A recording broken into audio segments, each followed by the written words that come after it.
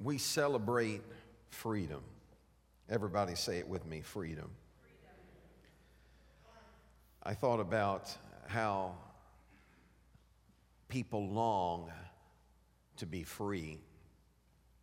They look for it, they search for it, they spend their lives on a quest for it, but do we ever really obtain full freedom? I want to read a passage of scripture for you in Acts, the 22nd chapter. Paul's writing, and this is what it says. The commander brought Paul inside and ordered him lashed with whips to make him confess his crime.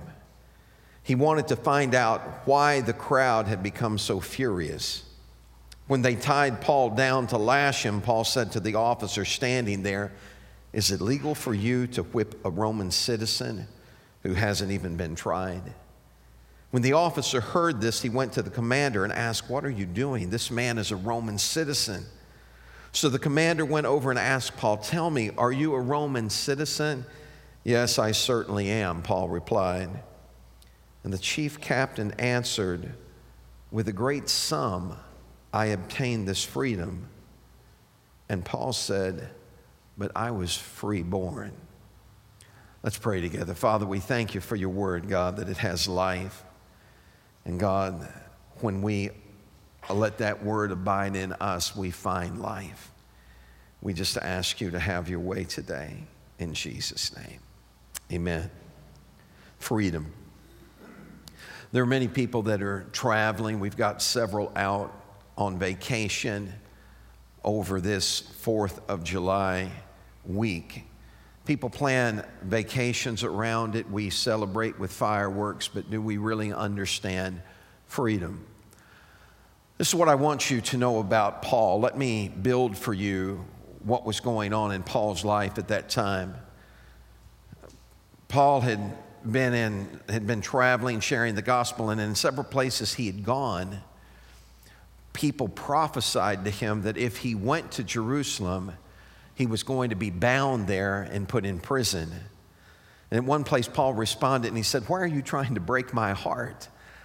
Not only am I ready to be bound for this gospel, but I'm ready to die for this gospel." You see, it was more to Paul than just going to church. It was a transformation. He knew what he had been and he knew what he was now, and he could never let go of that great gift God had given him through Christ. When he got to Jerusalem, he met with James, the brother of Jesus, and the elders of the church there, and he began to share with them what was going on as he'd been sharing the gospel with Gentiles around the world, and they rejoiced with him. And then they had a conference call with him because they were concerned.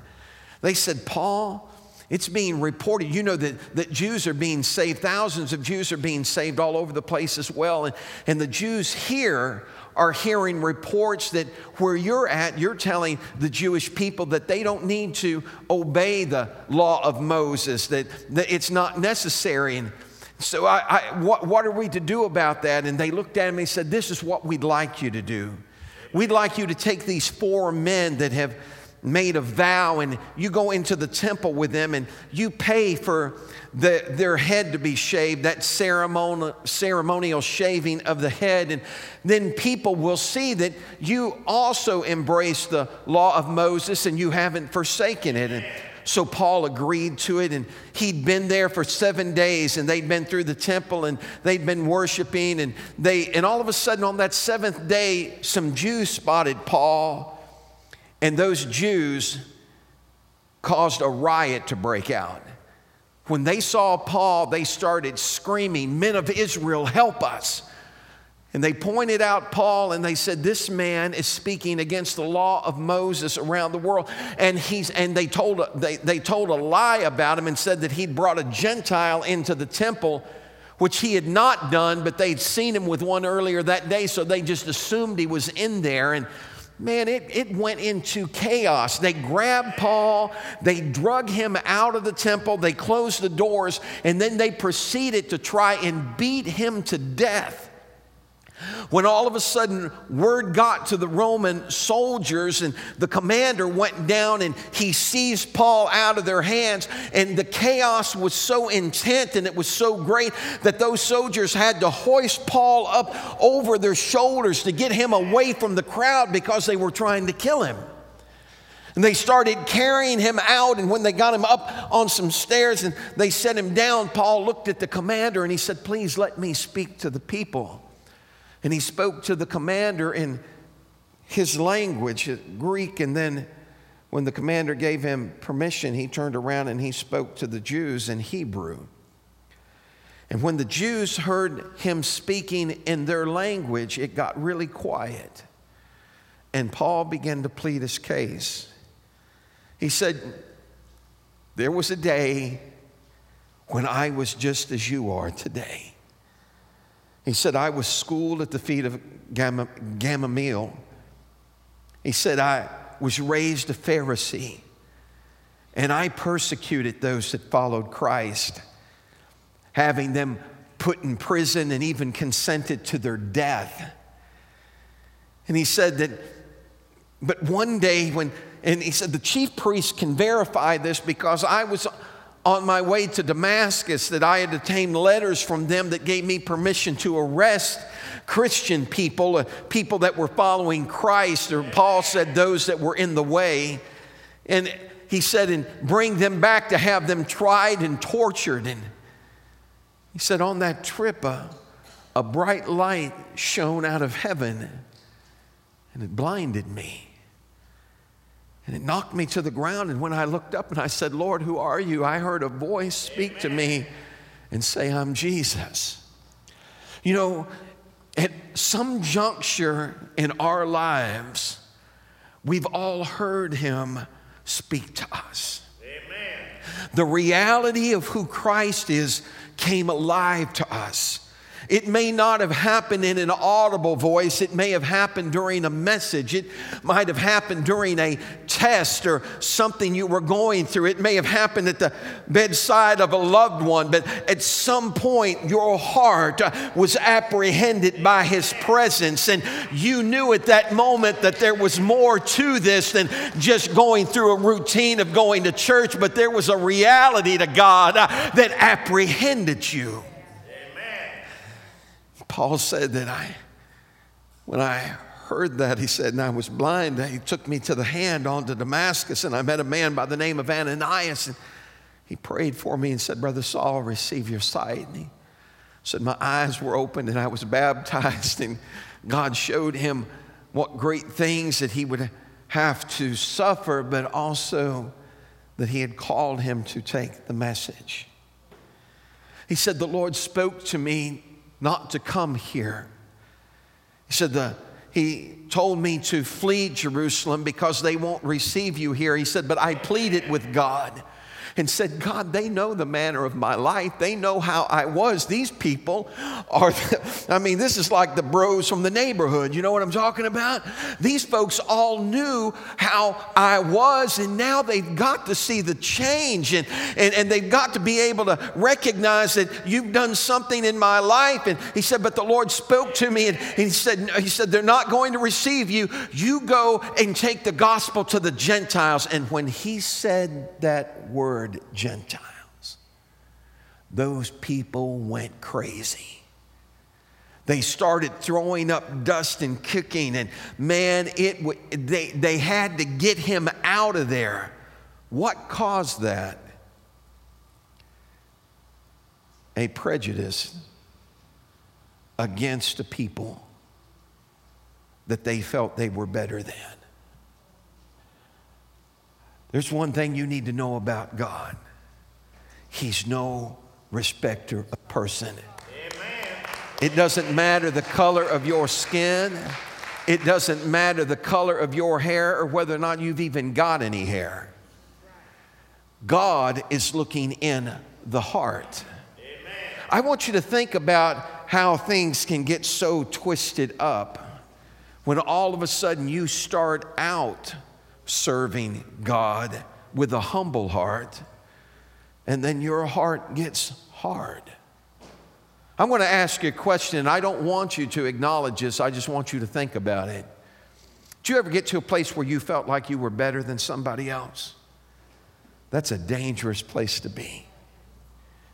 Because when you feel like you're better than someone else, you're setting yourself up to be judged the same way you're judging them.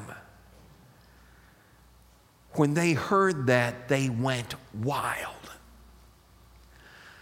When they took them out, they took Paul down and they tied him down, and they were getting ready to whip him, because that's how, you have to remember that the soldiers couldn't understand what Paul was saying. He's speaking to them in Hebrew, not in their tongue. And all they know is Paul said something that got these people in an uproar, man. I mean, they are screaming, they're rioting in the streets. With soldiers there, they're still trying to kill him. He gets him out, and they get ready to tie him down, and they're going to whip him. And Paul makes a statement. He said, "Is it lawful for you to whip a Roman citizen without a trial?" Amen. Do you know that when you were a Roman citizen, it entitled you to certain rights? And if someone they didn't even have to whip him. If they just imprisoned him without a proper trial, they could face capital punishment.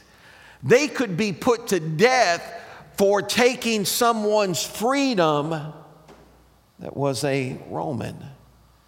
I'm going someplace here, just hang with me. And so that soldier ran in, he looked at Paul and he said, Are you Rome? Are you a Roman citizen? He said, "Yes, I am." That soldier looked at him and he said, "I am too, but I obtained this at a great price." You could purchase citizenship, but it was astronomical. And that commander said, "My freedom cost me something. And it cost me something great." But Paul responded, and he looked at him and he said, "But I was born free." Amen. There's something special about being born free. I know we have a crisis on our border, and I believe that people ought to come in legally. But I'll tell you this, that if I were living in Mexico, I'd be trying to get across that border every day, whether it was legal or not. I'm just telling you, I've been there. I know what life is like there. I know what it's like to go down and you see people sleeping in cardboard boxes, and you see people under bridges in the streets. I know what that's like, but I also know that when I've been in that country, that I have met people that live in stick houses and sleep on dirt, that have a smile on their face and a song in their heart, because they found a freedom that did not come by the birth of the country they were in, but rather by another birth.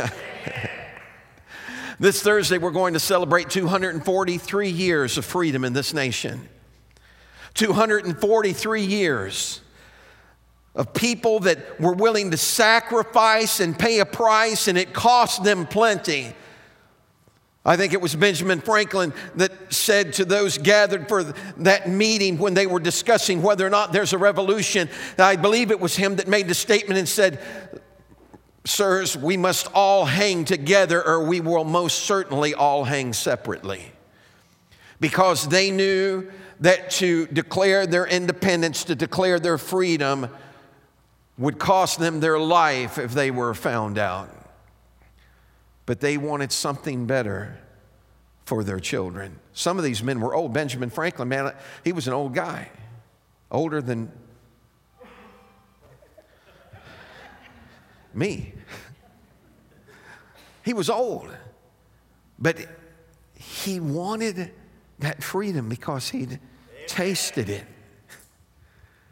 Seems like I came across the scripture someplace about taste and see that the Lord is good. Because once you taste, you acquire a flavor for it, a hunger for it.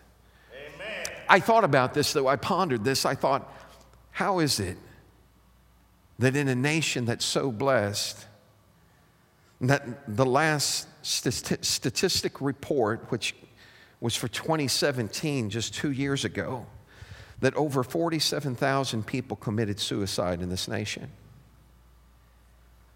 And 1.4 million tried to and were unsuccessful.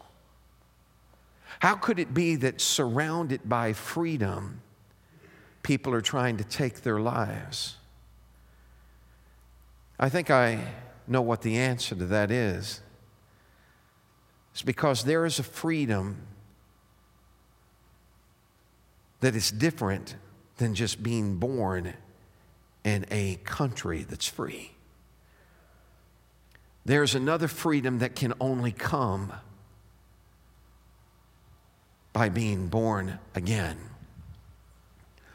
Paul makes this statement. Jesus makes this statement in the 8th chapter of John. He said, if you abide in my word, you are my disciples indeed, and you shall know the truth.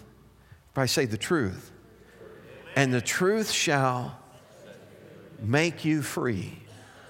The truth shall make you free. The truth shall make you free.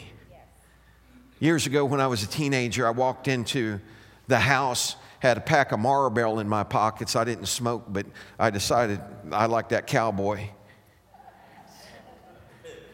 Walked into the house with a pack of Marlboros up there, and my mom saw those, and she, Rick, please, don't start that, son. Don't start that. My mom had smoked her whole life from the time she was 12 years old.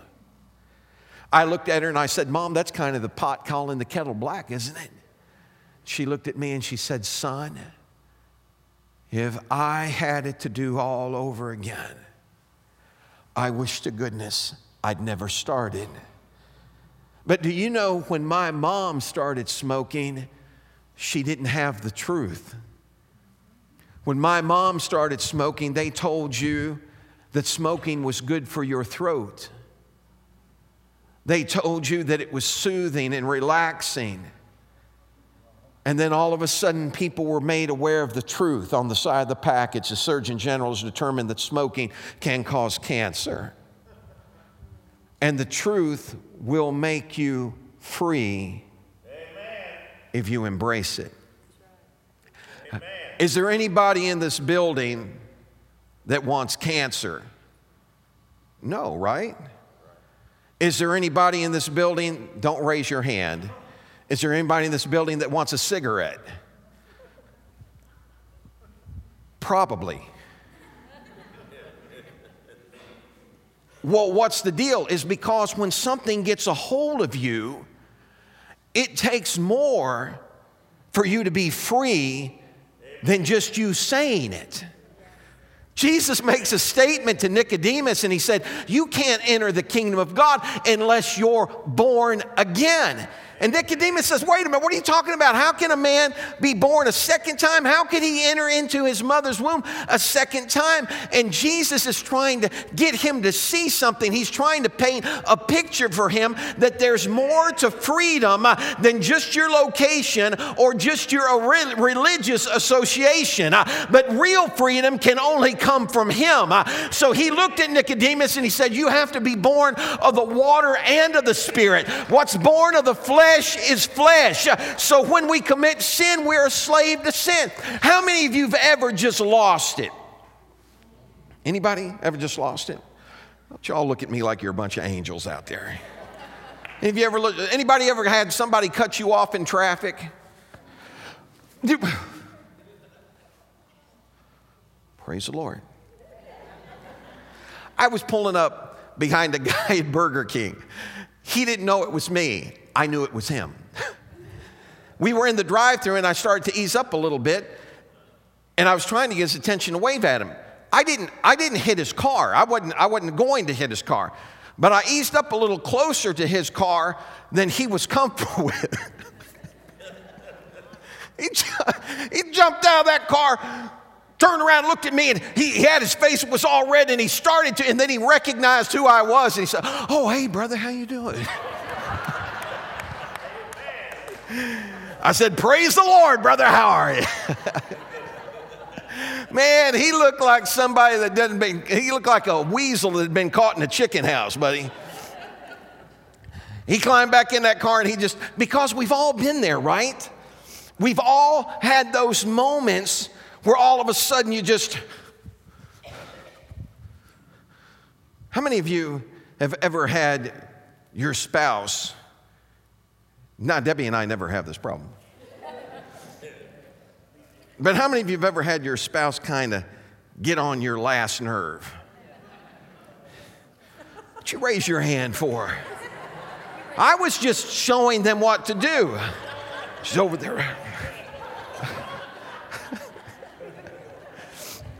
And you know what I'm talking about. Say, look, folks, you guys know me by now, man. I do not like plastic. I don't like fluff and stuff. If you want God to get real with you, you need to get real with God. You need to quit acting like you walk on water and float on clouds and start letting God know there's some stuff I need some help with. Amen. Amen. So Debbie needs help. With me not getting on her last nerve. You know what I'm talking about. We rode to Mexico on a trip, 3,000 miles. With a man sitting in the back that kept going,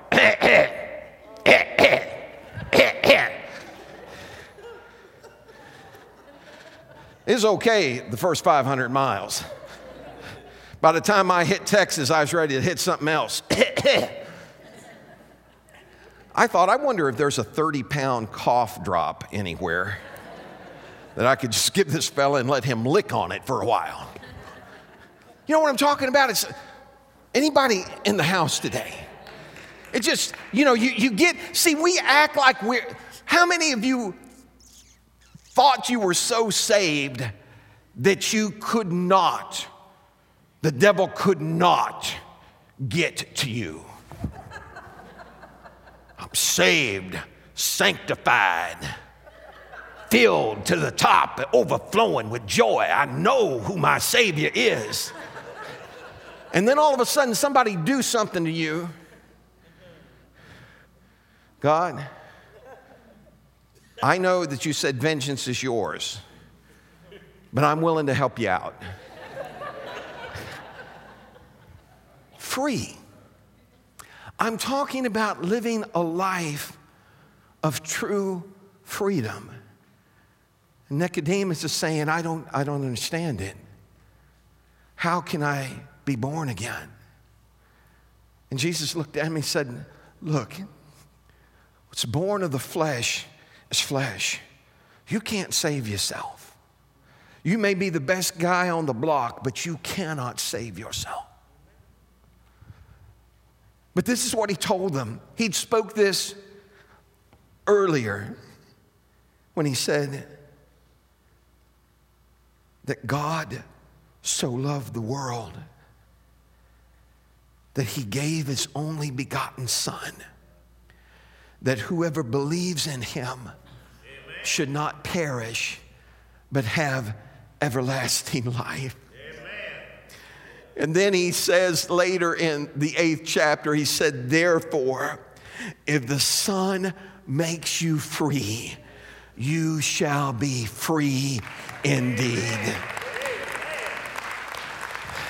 If the Son makes you free, you shall be free indeed.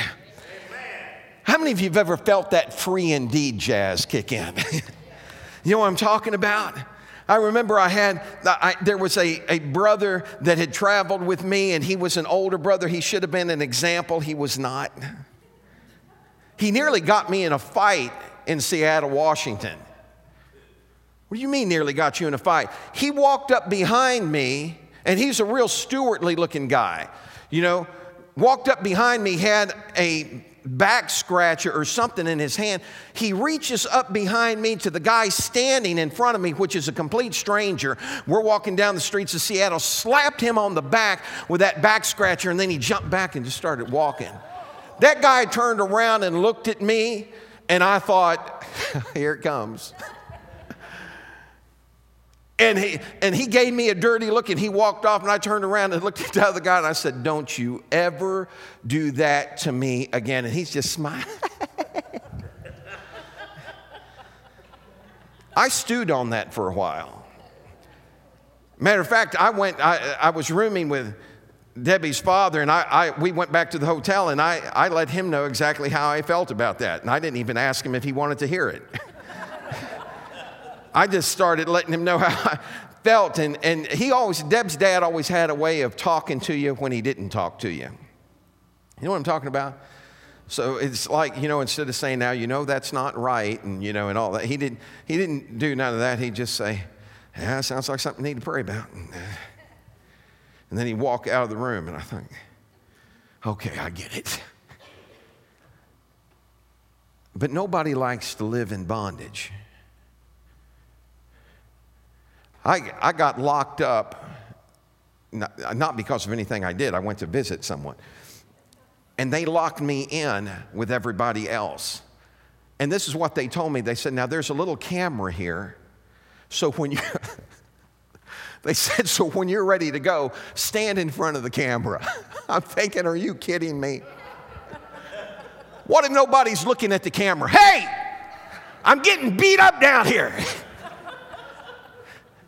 It just unnerved me a little bit. He said, stand in front of this camera and wave and somebody will come and get you. And I thought, well, what if they've got me gagged?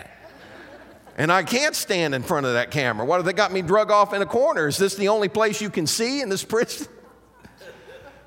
And so I thought about that, and it unnerved me a little bit. And, and then I went over to that, when I was done visiting with that guy, I went over there and and you really feel kind of stupid standing in front of something and nobody else is around you going.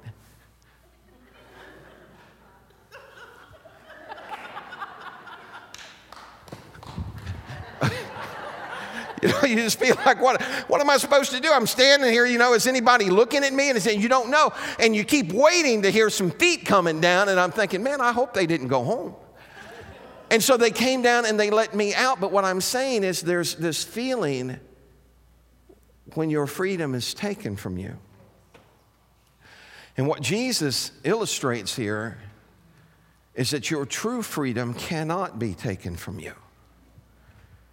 Because Paul finds himself in a situation where he's locked up. But the Word of God isn't. They take him to Rome, and he stands before rulers. And before he's done, he has converts in Caesar's household. Paul looks at Agrippa, which is King Herod's great grandson. And he begins to tell him, and Agrippa looks at him and said, man, almost thou persuadest me to be a Christian. And Paul said, I wish that not only you, but everyone that was here today was even altogether as I am, except for these chains. You see, you've locked my wrists, but you can't lock my heart. You've taken away my mobility, but you can't take away my testimony. Amen. And so he's free. And that's what Jesus is trying to get these folks to understand, because when he talks to them in the 8th chapter of John, these are Jews, and they looked at him and they said, wait a minute, we're Abraham's kids. We've never been in bondage to any man. What do you mean that we're not free? They needed to revisit what he told Nicodemus, except a man be born again. And that's why he told them, he said, whom the Son has set free is free indeed. I wonder how many in here today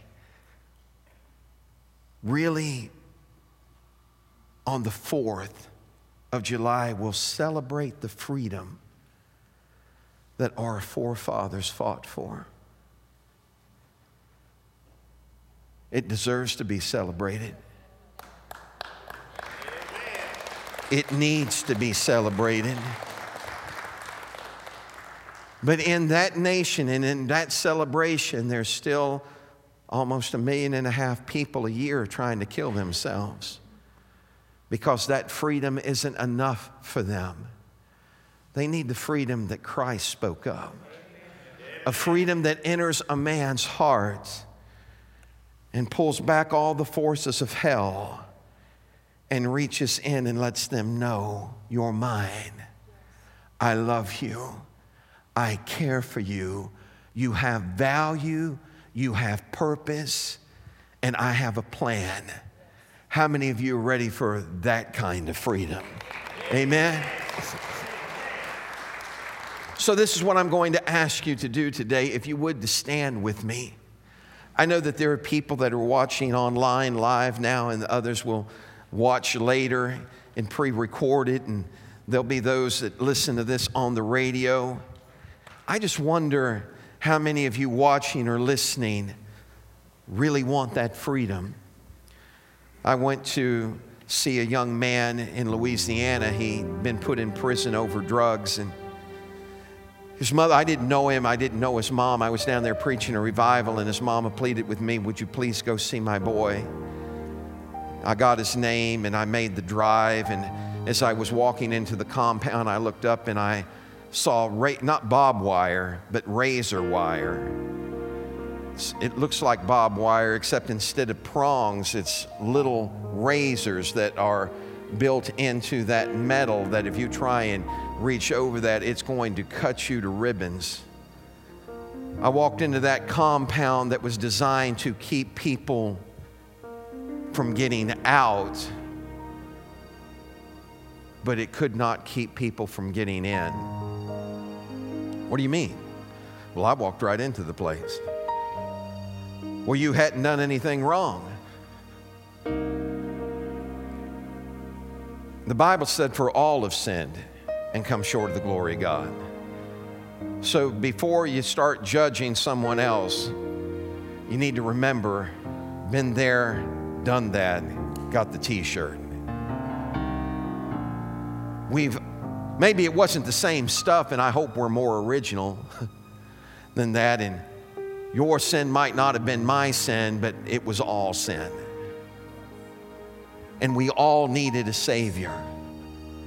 I walked in there, and the young man sat down, and he started talking to me, and immediately his conversation went to, can you get me out of here? Can you get me out of here? You know, and it was all this, can you get me out of here? And I was very calm and looked at him, and I said, so how do you like the place? And his eyes got about that big, and what?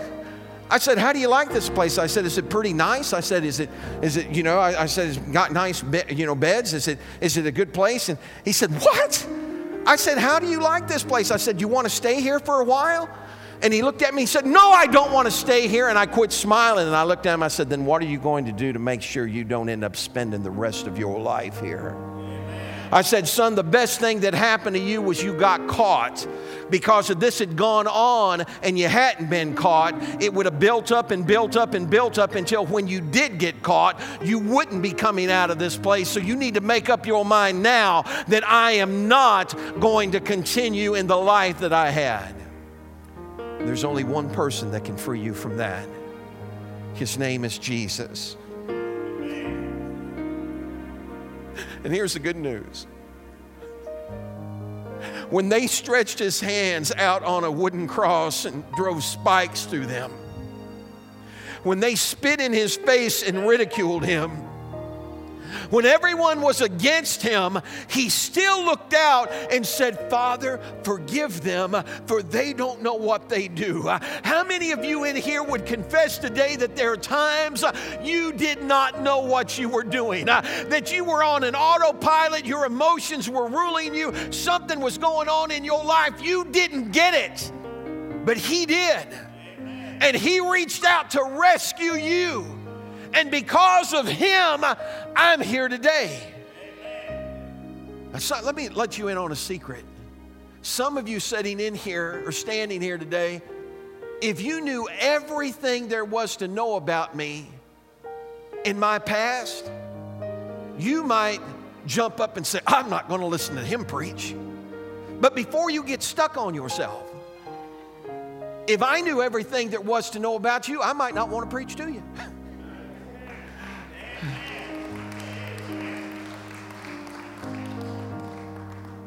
So let's take the emotion out of it and come to a place called grace. The unmerited favor of God. Freedom that I don't deserve. People look at me and say, who do you think you are? Well, I could give you some scriptures that describe who I am. I'm a child of King, not by my own doing, but by His. I've been made more than a conqueror through someone who loved me. I've been set free from the chains of death by the giver of life. How many of you have experienced that for yourselves? Would you stretch your hands to heaven with me right now if you've experienced that for yourself? Now here's my question for you. How many of you want someone you know to experience that? Raise those hands. You know I'm setting you up, right? So here comes the question. What are you going to do to make sure they find out? When you're an ambassador of a country, you don't go into the other country and badmouth the one you're from. You go in and you start talking about how great a place America is. But I'm an ambassador. I live in America, but I don't know why the president has looked over all my qualifications. But he hasn't chosen me to be an ambassador. That's okay. Someone greater than he chose me. He said, I'm his ambassador. So I don't go and tell people how rotten God is, because that's not true. I tell people how wonderful He is, how good He is, and how much He loves us. What do you say we let the world know? And today, we make a decision to let freedom ring. Amen. Come on, let's give Him a hand clap of praise in this house today. If you've got a need, I'm going to invite the prayer team to come up. If you've got a need, they're here to pray with you as they make their way up. If you've got a need, I want you to come. I want us to pray this prayer in closing. Please don't leave this place if you've got a need. We want to pray with you. But I want you to get this. I want you to understand that you're someone special. You are an ambassador for a king. A king whose kingdom can only be entered through one door, and that door is Jesus. And He's given us the key to unlock that door for whosoever will. It's not just an elite few, but it's whosoever will. Let him come. So as you raise your hands to heaven, I want to pray for you today that, this past trip to Lynch was so unique. We saw so many people give their heart to God, and Debbie talked to me and she said, I tell you what the secret is. The secret is one-on-one. Because when the team started interacting and we weren't all grouped together and saying, hey, come over here where we're at. But we started interacting one-on-one and having conversations. That's when people opened up their heart and began to accept Christ. So you're on a mission. You're going to go out this week, and you, my friend, are going to be the reason someone finds freedom. You're going to be the reason someone finds Christ because you're going to share Christ with them. Are you ready for that? Turn around and look at your neighbor. I want you to practice for just a second. Look at the person you're sitting next to. Look at him and say this. Do you know Jesus loves you? No, try it with a smile on your face. It works better. Look at him and say, you know Jesus loves you? Do you know he's a great God? You know he's got great things in store for you. Don't get excited now. And as you go out and you begin to share that, when Debbie went into that house and she started singing, It's Bubbling, that little girl crawled off of her great-grandma's lap. She came over and she couldn't even enunciate the words, but she had the tune. And she was going at it and she was jumping. And I'm telling you, that touched my heart like nothing else ever did. Why? Because it was a child that experienced freedom. It was a child that all of a sudden recognized the love of God and ran toward it. And aren't we all children at heart? Are we ready? Stretch those hands to heaven. Let me pray for you right now. Father, I'm asking you in the name of Jesus to let a special anointing rest on each one in this congregation. I'm asking you, God, to birth excitement within their heart and soul over the freedom that they have found in you, that God is so overwhelming that they can't help but tell someone about it. That when they share it, it's like joy unspeakable and full of glory. That when they talk about you, it comes out like a river of life flowing from them. Lord, guide their steps and direct them. Put them in front of the people whose hearts you have prepared to come to know the freedom that only comes in accepting you as Lord and Savior. I give you praise for it right now in Jesus' name. Come on, give me a hand clap of praise in here. If you've got a special need, come up. We're going to pray with you. For everyone else, may the Lord smile on you and keep you. Put a smile on your face and a song in your heart, and cause you to know you're the head and not the tail, above and not beneath. And He's already prepared a way before you in the midst of enemies. Thank God for it, rejoice, and be glad. Amen.